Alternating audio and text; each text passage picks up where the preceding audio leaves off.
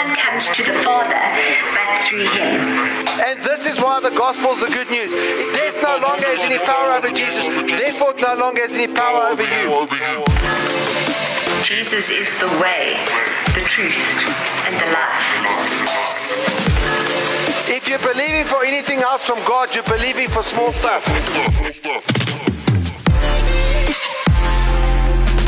Get motivated, be inspired. Inspiration for today.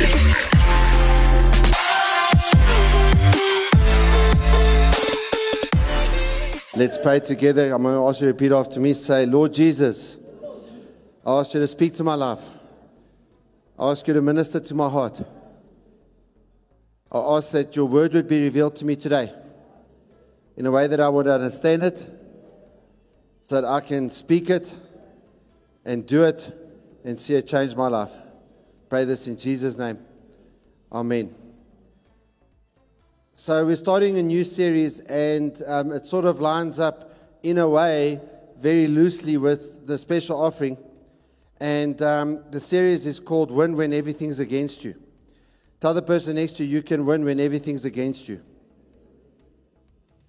Now, looking at this, you also need to understand what is there that's going to stand in the way of victory. The first is if you've got the wrong definition of what success is, and if your definition of success does not come from the Bible, it is a wrong definition. And the second thing is to understand what are you doing in your life that doesn't line up with the Word of God. Now, here's a big thing. When it comes to winning in life, today we're focused on the fact that rebellion is the enemy of your victory. We're going to talk about this today, but every single problem you have comes out of rebellion. There's not one single problem that you have in life that does not come out of rebellion. Even last week when we looked at the story of blind Bartimaeus, and we looked at the fact that people that are spiritually blind are going to make wrong decisions. Even when you look at these aspects, the spiritual blindness, the physical blindness, any kind of blindness, deafness, or anything like that comes out of rebellion. When we go to a funeral, we go to funerals because of rebellion. All right? Everything comes out of rebellion. If you want to know what sin is, it starts with rebellion. It ends with rebellion. It is rebellion. Rebellion is the worst word ever invented. It's a word worse than death because it's the word that invented death.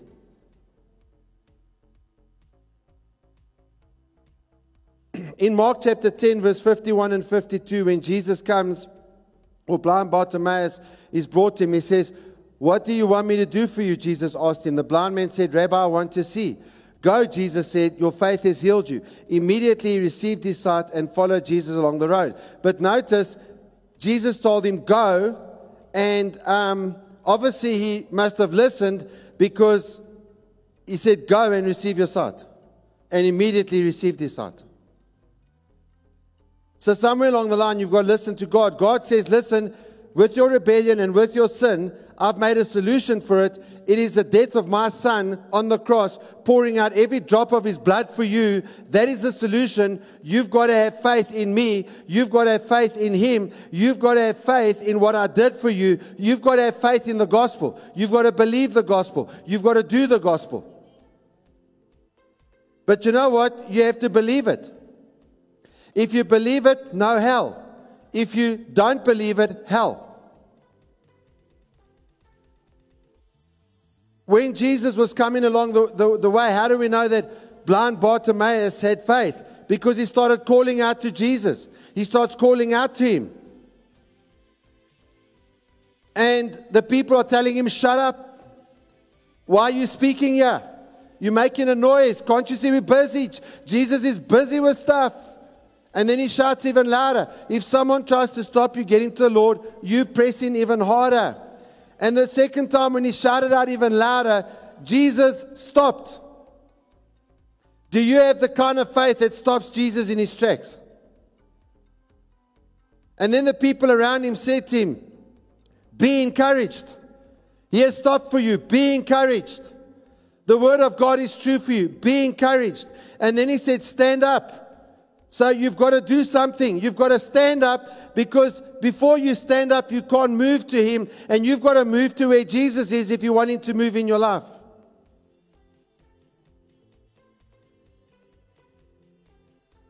And then they tell him he's calling you. And every one of us has a calling of the Lord. And at that point when they say that the Lord is calling him, he takes his cape, his coat, and he throws it down. The coat represents his life, his blind life.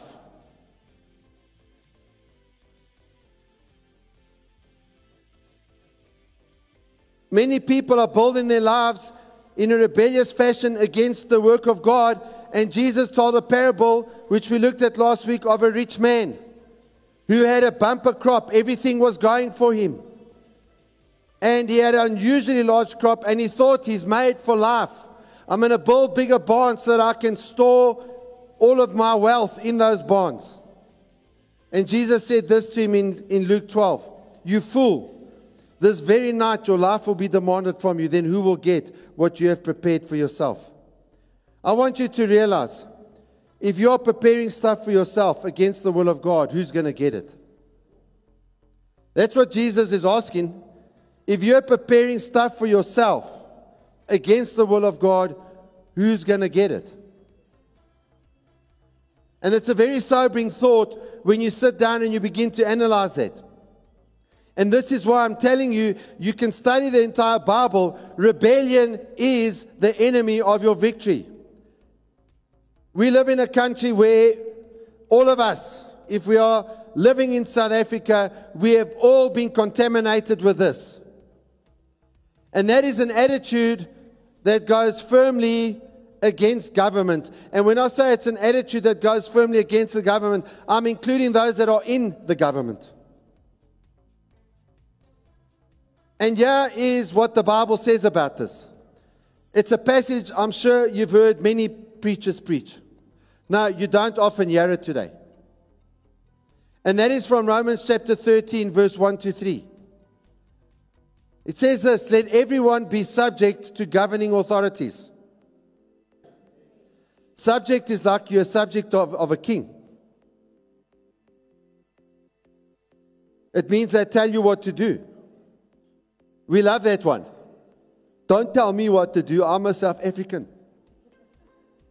No, I'm a foreigner. No, you act like the South Africans. You also say, don't tell me what to do. Let everyone be subject to the governing authorities. For there is no authority except that which God has established. Even if the authority has put some cash in the couch on a farm called Pala Pala. We're all complaining about the cash in the couch. But what if that was our couch? Or what if you'd had the opportunity to steal that couch? Most of us probably would have stolen the couch. What, $4 million or whatever it was that was in that couch? He said he sold some game, you know what I'm saying? For that money. Yo, those bucks must have been expensive. Eh? But even if there was dollars in the couch, for there is no authority except that which God has established. So right now, God established President Cyril Ramaphosa to be the president. God established Raymond Zondo to be the Chief Justice. They are established. And then he says, the authorities that exist have been established by God. Consequently, whoever rebels against the authority is rebelling against what God has instituted, and those who do so will bring judgment on themselves. For rulers hold no terror for those who do right, but for those who do wrong. We want to be free. Do you want to be free from the fear of the one in authority? Then do what is right, and you will be commended. Now, the only time this doesn't count, and the only time you see people in the Bible standing up against the authority is when the authority has gone against the Bible. And that's not what I see why people go against authority. If the power's been out for 4 days, they go against the authority. If they're stealing the money, they go against the authority. If they put in e-tolls, they go against the authority. They go against the authority for things that they feel affects them, that go against what they want. We don't see people, for example, standing up and saying, President Cyril Ramaphosa, it doesn't matter what you say. I have to listen to God and not you. I'm still going to preach the gospel. We don't hear too many South Africans saying that. I'm talking about just the Christians now. And then I was thinking about something that I heard Dr. Derek Prince talk about many years ago. And it has to do with the nation of the United States of America.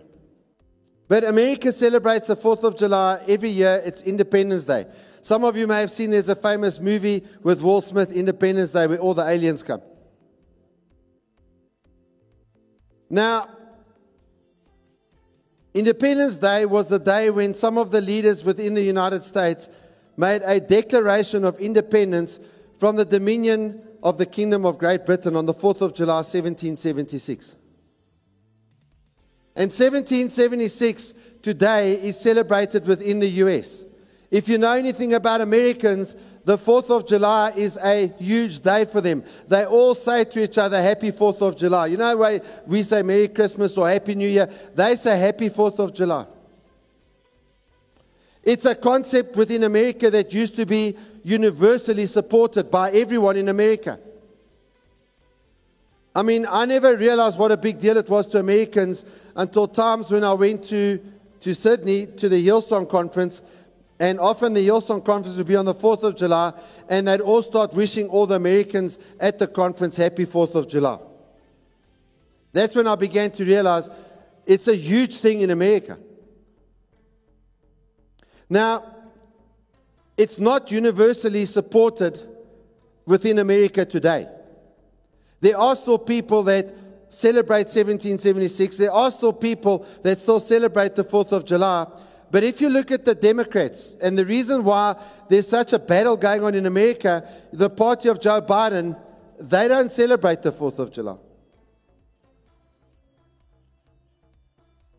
And so in order to get their things going, the Democrats many times abuse the system with whatever they can get away with when they're in positions of power, and they abuse the system to get control of schools, to get control of law enforcement agencies like the police, to get control of prosecution agencies. If you've watched American programs, you'll see they talk about the DA, the district attorney. That's like our NPA, the National Prosecuting Authority. Or even legal bar councils that control lawyers and judges.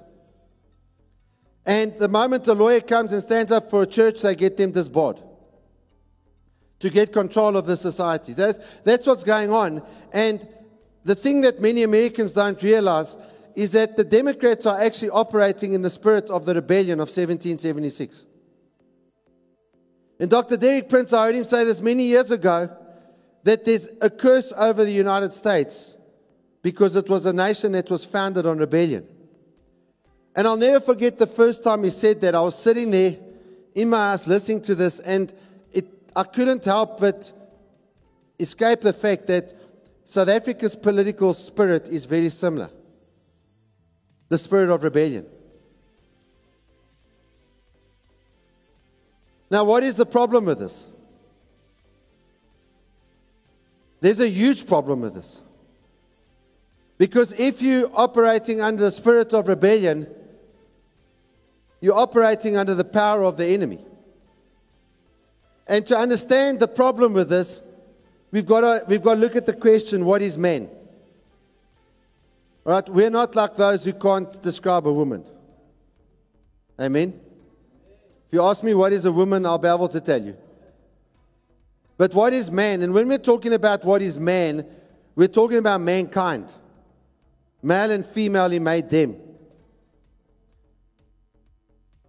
In Genesis chapter 2, verse 7, and the Lord God formed man out of the dust of the ground and breathed into his nostrils the breath of life, and man became a living soul. Now that may not mean a lot to you, but I'm going to break this down a little bit to today and over the next few weeks. if you look at that verse, I want to just read it to you again, and I want you to think about it, because what I'm saying is going to come from this verse. And the Lord God formed man from the dust of the ground and breathed into his nostrils the breath of life, and the man became a living soul. So when you look at man, created by God, man has two separate sources. The one source is from heaven, and the other source is from earth. The source from above is eternal. It is inbreathed. It has been breathed into him by Almighty God. And when God breathed into man, he breathed his spirit into him. And so man has a spirit. You want to know what, many people, because of evolution, say you're just an animal. Many intellectuals will say you're just an animal. I'm telling you, no, you're not just an animal. God breathed his spirit into Adam, and you have inherited this trait from him. You have a spirit. And the spirit came from the spirit breath of Almighty God. The spirit in you was formed by the spirit breath of Almighty God. And so that part of you, that spirit, came from heaven. It distinguishes you from the monkeys. It distinguishes you from a banana. It distinguishes you from a giraffe. It puts you in a league of your own. And then from below, God formed you out of clay, out of the dust of the earth. He made you from the ground. And so now you've got the spirit, you've got the clay, and the union of the spirit and the clay obviously becoming the body. The union of the spirit and the clay produces what the Bible calls a soul. Now, we've spoken before about your soul being your mind, will, and emotions, but what your soul is a complete human personality. It's who you are. Two words for spirit and soul in Hebrew indicate the nature of each. The word for spirit is ruach. And what ruach says, it's a steady, continuous, ongoing breath, the self-existent, eternal nature of God. I want you to realize that part of you is eternal. Part of you is never ending. Part of you is never going to die. It's continuous, it's self-existent, and it's also, there's a piece of the eternal nature of God within you. That's why you have what's called a conscience. That's why you can know what is wrong. That's why, guys, if you steal another guy's girlfriend, you do it in secret, because the spirit inside of you tells you this is wrong. You better not let anyone else know that you're busy doing this. That's why if you steal someone's money, you do it in secret. You don't advertise it, because something inside of you tells you that it's wrong. It's your spirit. And then the word for soul is nephesh. And what nephesh suggests, it's the first breathing in, or the first breathing in, which is followed by breathing out. So in other words, the soul comes from something that was breathed into you. Now, the soul is dependent, because God had to breathe into you before you could breathe out. So the soul is dependent. It's not self-existent. And the soul must receive from God, and it must be maintained by God, or it can't exist. In life, and this is important for you to understand, your soul is dependent on your spirit. Your personality is dependent on your spirit. Your soul, your personality, your mind, will, and emotions, all of that stuff, whatever you want to call it, cannot exist without your spirit.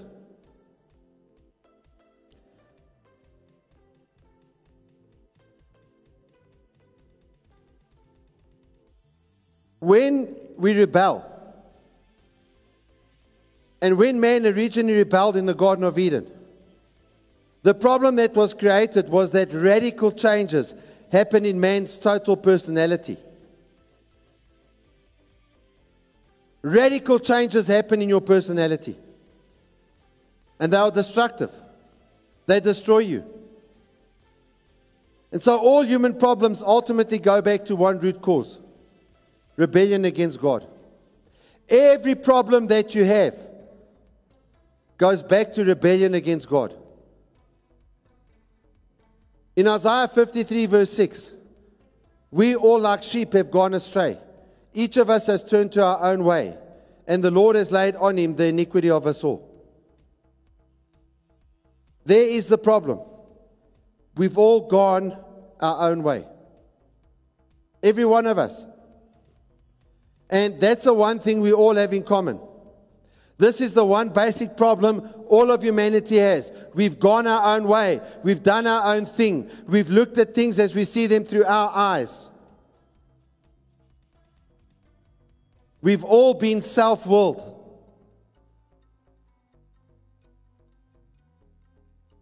And if we are self-willed, we are rebellious.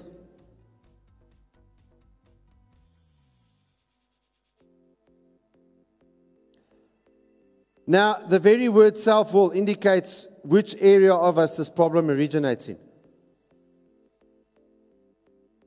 And I want you to understand this, and I want you to begin to think today about yourself, how you think, where you stand, and all of that sort of stuff.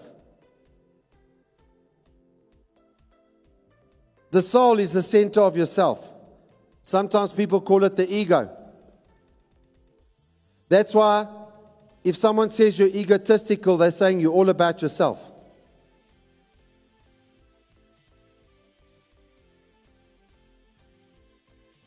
Now, what is your ego? It's a thing that says I want. It's a thing that says I don't want. It's a thing that says I will. Or it's a thing that says I won't. It always starts with I.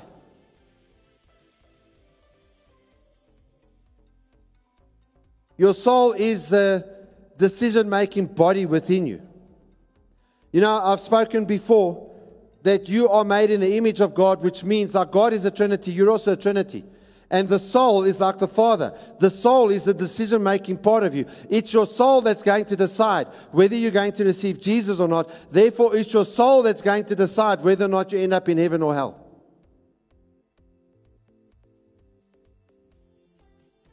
Self-will or rebellion originates in the soul. It doesn't originate in your spirit. It doesn't originate in your body, but it originates in your soul.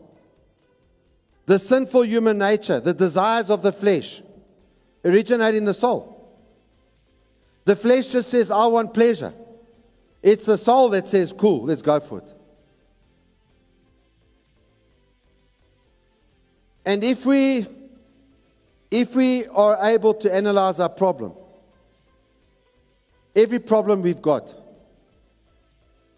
we'll find that all of them ultimately center in that area of the being which is called in the Bible the soul. All your problems originate out of the soul. And man made a decision with his soul to disobey God. And when he made this decision, he deliberately turned against the commandment that God had given him. Why do people hate it when in the church you talk about tithing? It's rebellion against God. It's rebellion against that which gave you everything. You know, many times over the years, I've spoken to people, especially young people. And many times I've spoken to them in relation to their parents. They've been complaining about their parents. And I've said to them, you know, you need to be grateful for what your parents have done. And then they'll come back and they'll start saying things. And I'm not just talking teenagers now. I'm talking about guys that were teenagers 15 years ago and even more.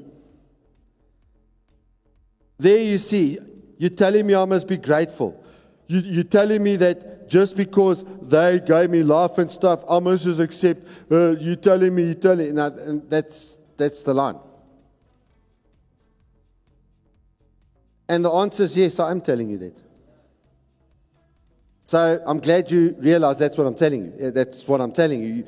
You should recognize why you are where you are. You should recognize why you're alive. You should recognize everyone that is put into your life. For not to do so is total rebellion and it is foolish. You cannot ignore where you came from. You cannot ignore who gave you whatever they gave you for you to be where you are today.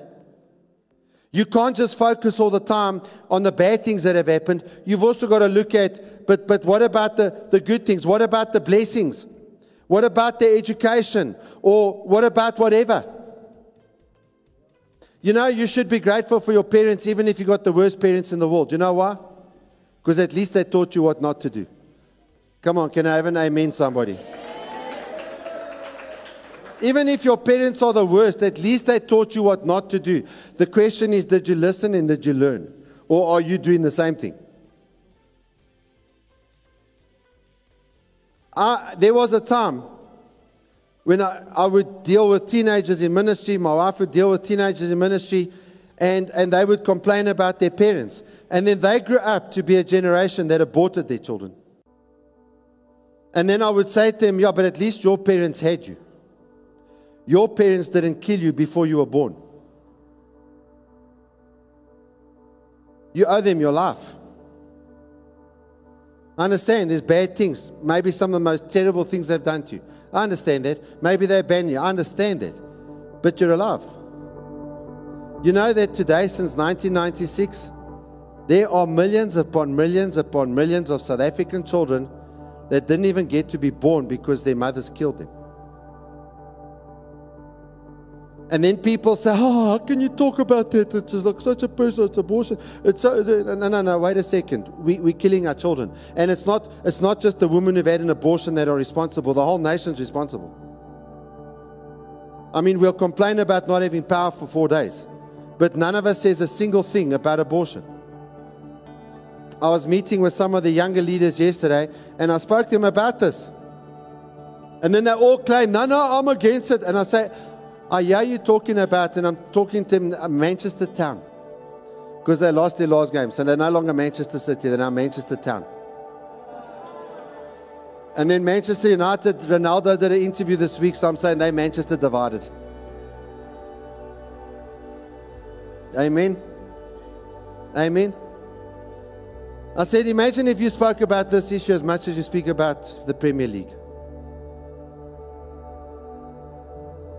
You see, what you're talking about all the time shows what's really important to you. And you know what most of us talk about all the time? We talk about me. So don't talk to me about tithing, because you just want my money. But as I've said over many years, when the Glen wants your money, even to park your car, what does Checkers let you walk out with there at the Glen without paying? The only thing you're allowed to walk out with is oxygen that you breathed while you were in the store. You're not allowed to take anything else. There's nothing else in that store that you're allowed to take out of that store. Okay? You obviously can take the stuff you took into the store. But there's nothing else you can take out of the store except the oxygen you breathed in. And then you've left them some carbon dioxide. Amen? You go to the Glen to the movies. Yeah, I want to go see the movie.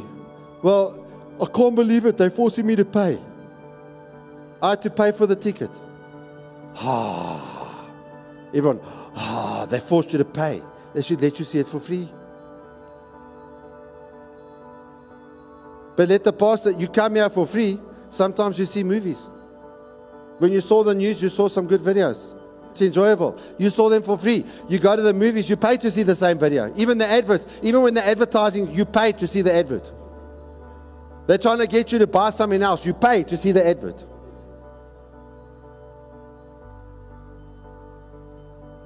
We charge you for nothing. Many people in our church don't have a therapist, because you're probably going to pay 500 Rand plus for half an hour with a therapist. But yeah, you come, you can get advice if you want it. You can get biblical advice. And most of the therapists, you go to them about your marriage, they themselves divorced. They might have a degree from a university, and the government might say they're qualified to give you advice, but they're divorced. They don't know how to make a successful marriage. But now you're going to them for marriage counseling. And we've spoken about the special offering. And some people will resent that, and that's a rebellious spirit. Because at the end of the day, what are you offering to God?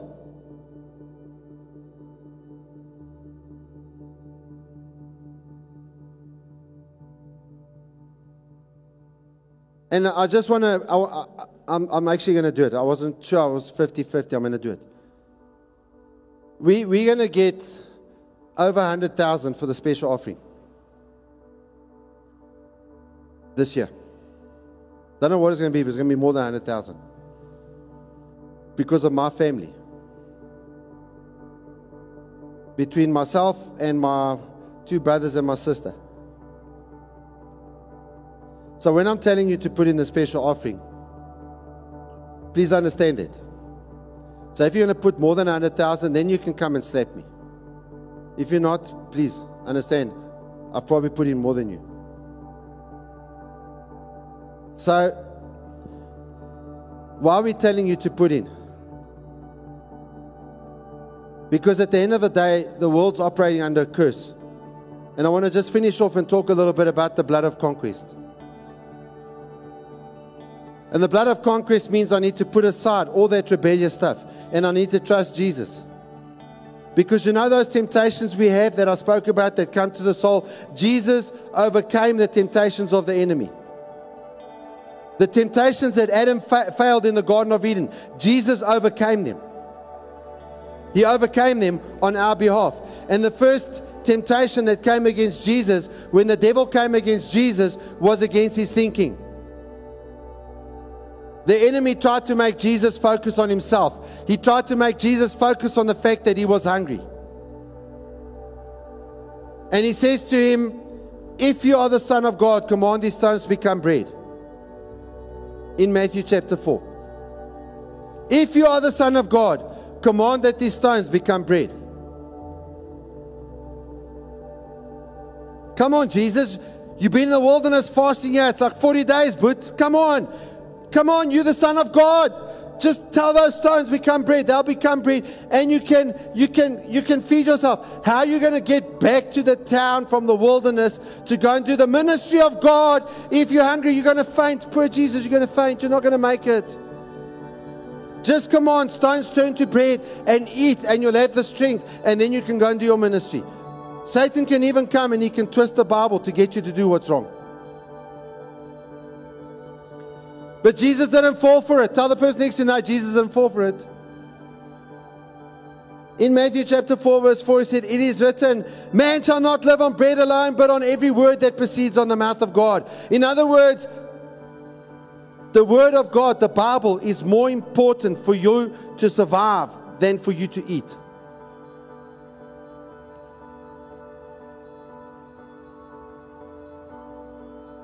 The second temptation was aimed at Jesus' emotions.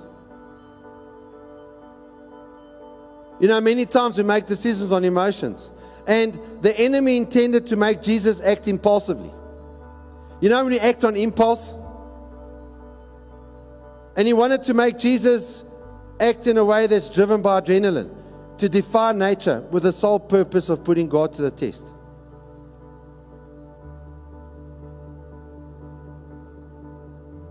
He said to him in verse 5 of Matthew 4, if you are the Son of God. Now notice he comes every time he says if.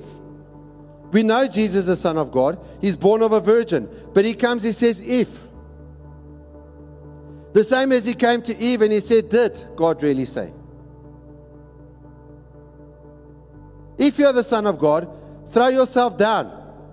For it is written, he will command his angels concerning you, and on their hands they will bear you up, so that you will not even strike your foot against a stone.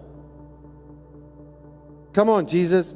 Imagine you jump off and the angels come and they stop you and you hover for a few seconds just above the ground and then you land gently and you say, voila, they'll all follow you, Jesus. Wow, bungee jumping without a rope and I don't die. Wow, let's go. Whew. How many of us would just say, let's go? Impulsively. Oh, it's such a good opportunity. Yeah, just because it's opportunity doesn't mean you should jump. Jesus again chose the right words. He said, it is written.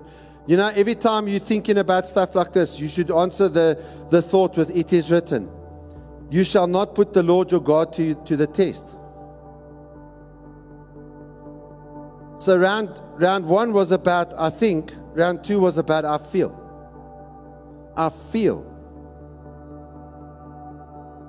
So Jesus overcame the human element, I feel. Being driven by emotions. And the third temptation was aimed at his will. The will of Jesus. It says, and again the devil took him to a very high mountain and showed him all the kingdoms of the world and their glory. And he said to him, all these things I will give to you if you will fall down and worship me. I want. That's not what I want. But this is what I want. I want. I don't want. I want. I don't. I want. I don't want. I want.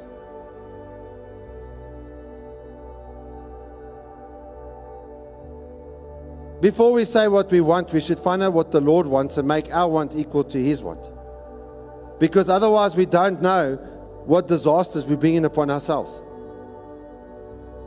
And so the enemy tried to seduce Jesus by offering him glory, fame, and fortune. How many of us would love glory, fame, and fortune? And that's what most people seek. He wasn't dazzled by human crowns. He wasn't dazzled by the things people are dazzled by. In verse 10 of Matthew 4, he says, go, Satan. For it is written, you shall worship the Lord your God and serve him only. Then the devil left him, and behold, the angels came and began to minister to him. You know what happened at that time? Jesus proved that he was the greatest conqueror of the Word of God ever. Can we just give Jesus the biggest round of applause right now? Amen. Because none of us have achieved this. But he conquered it on our behalf. And when we put our faith in him and we apply the blood of Jesus, we can conquer with him. And we can conquer because of who he is and not who we are. And I want to take a moment again, talk about the blood of conquest. And I want you to think about the thing Vicky spoke about. I want to encourage you.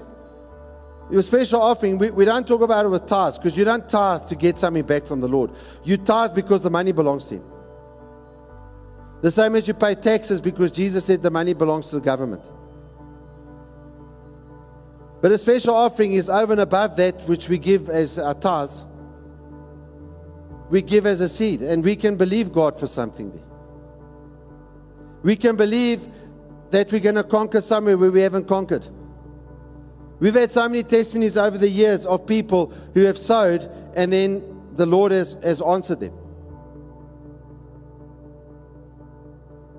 But because the ground is cursed,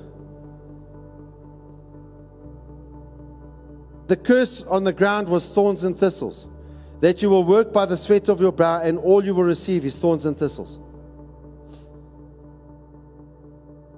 And so it doesn't matter if you're talking about ministry, you're talking about your family, you're talking about a financial challenge that you're facing.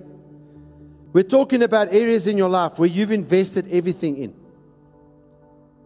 You've put in all your efforts, but all you reap is fatigue. All you reap is frustration. All you reap is disappointment.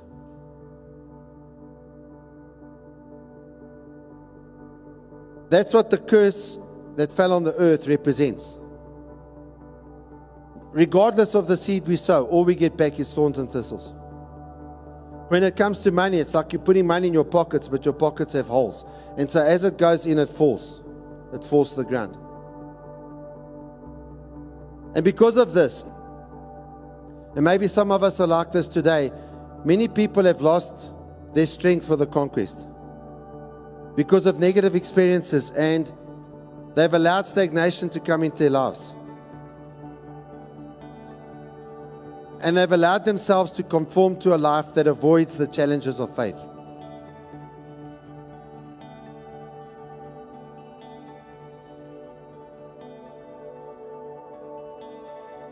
The blood was shed from Jesus' head when they pressed the crown of thorns, as I said last week, into his head. And because of this blood, you're able to uproot the curse from your life. You're able to live the life of victory that God intends you to live. And so when do you apply this? Well, anytime you need to conquer new settings. Anytime maybe you've got to buy land, or maybe God wants you to obtain political influence. Maybe God wants you to extend the ministry, to run a cell group. Maybe God's calling you to open a business.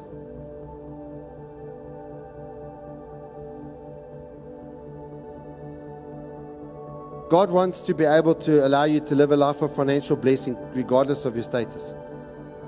Not to say everyone's going to be rich, but that what you need is provided.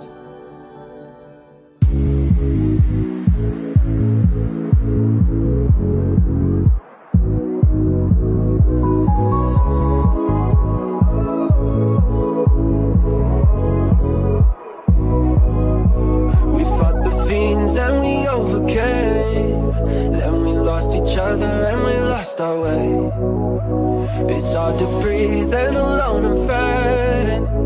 I need you now to save me somehow.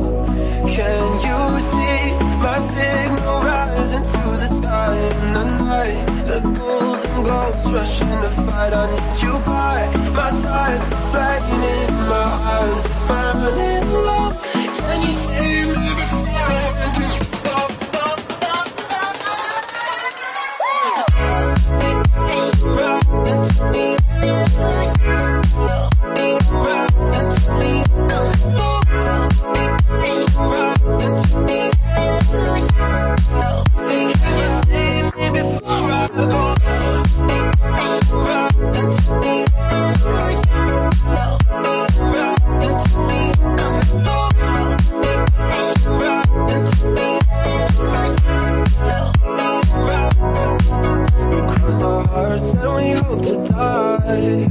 We scared the race with our battle cry.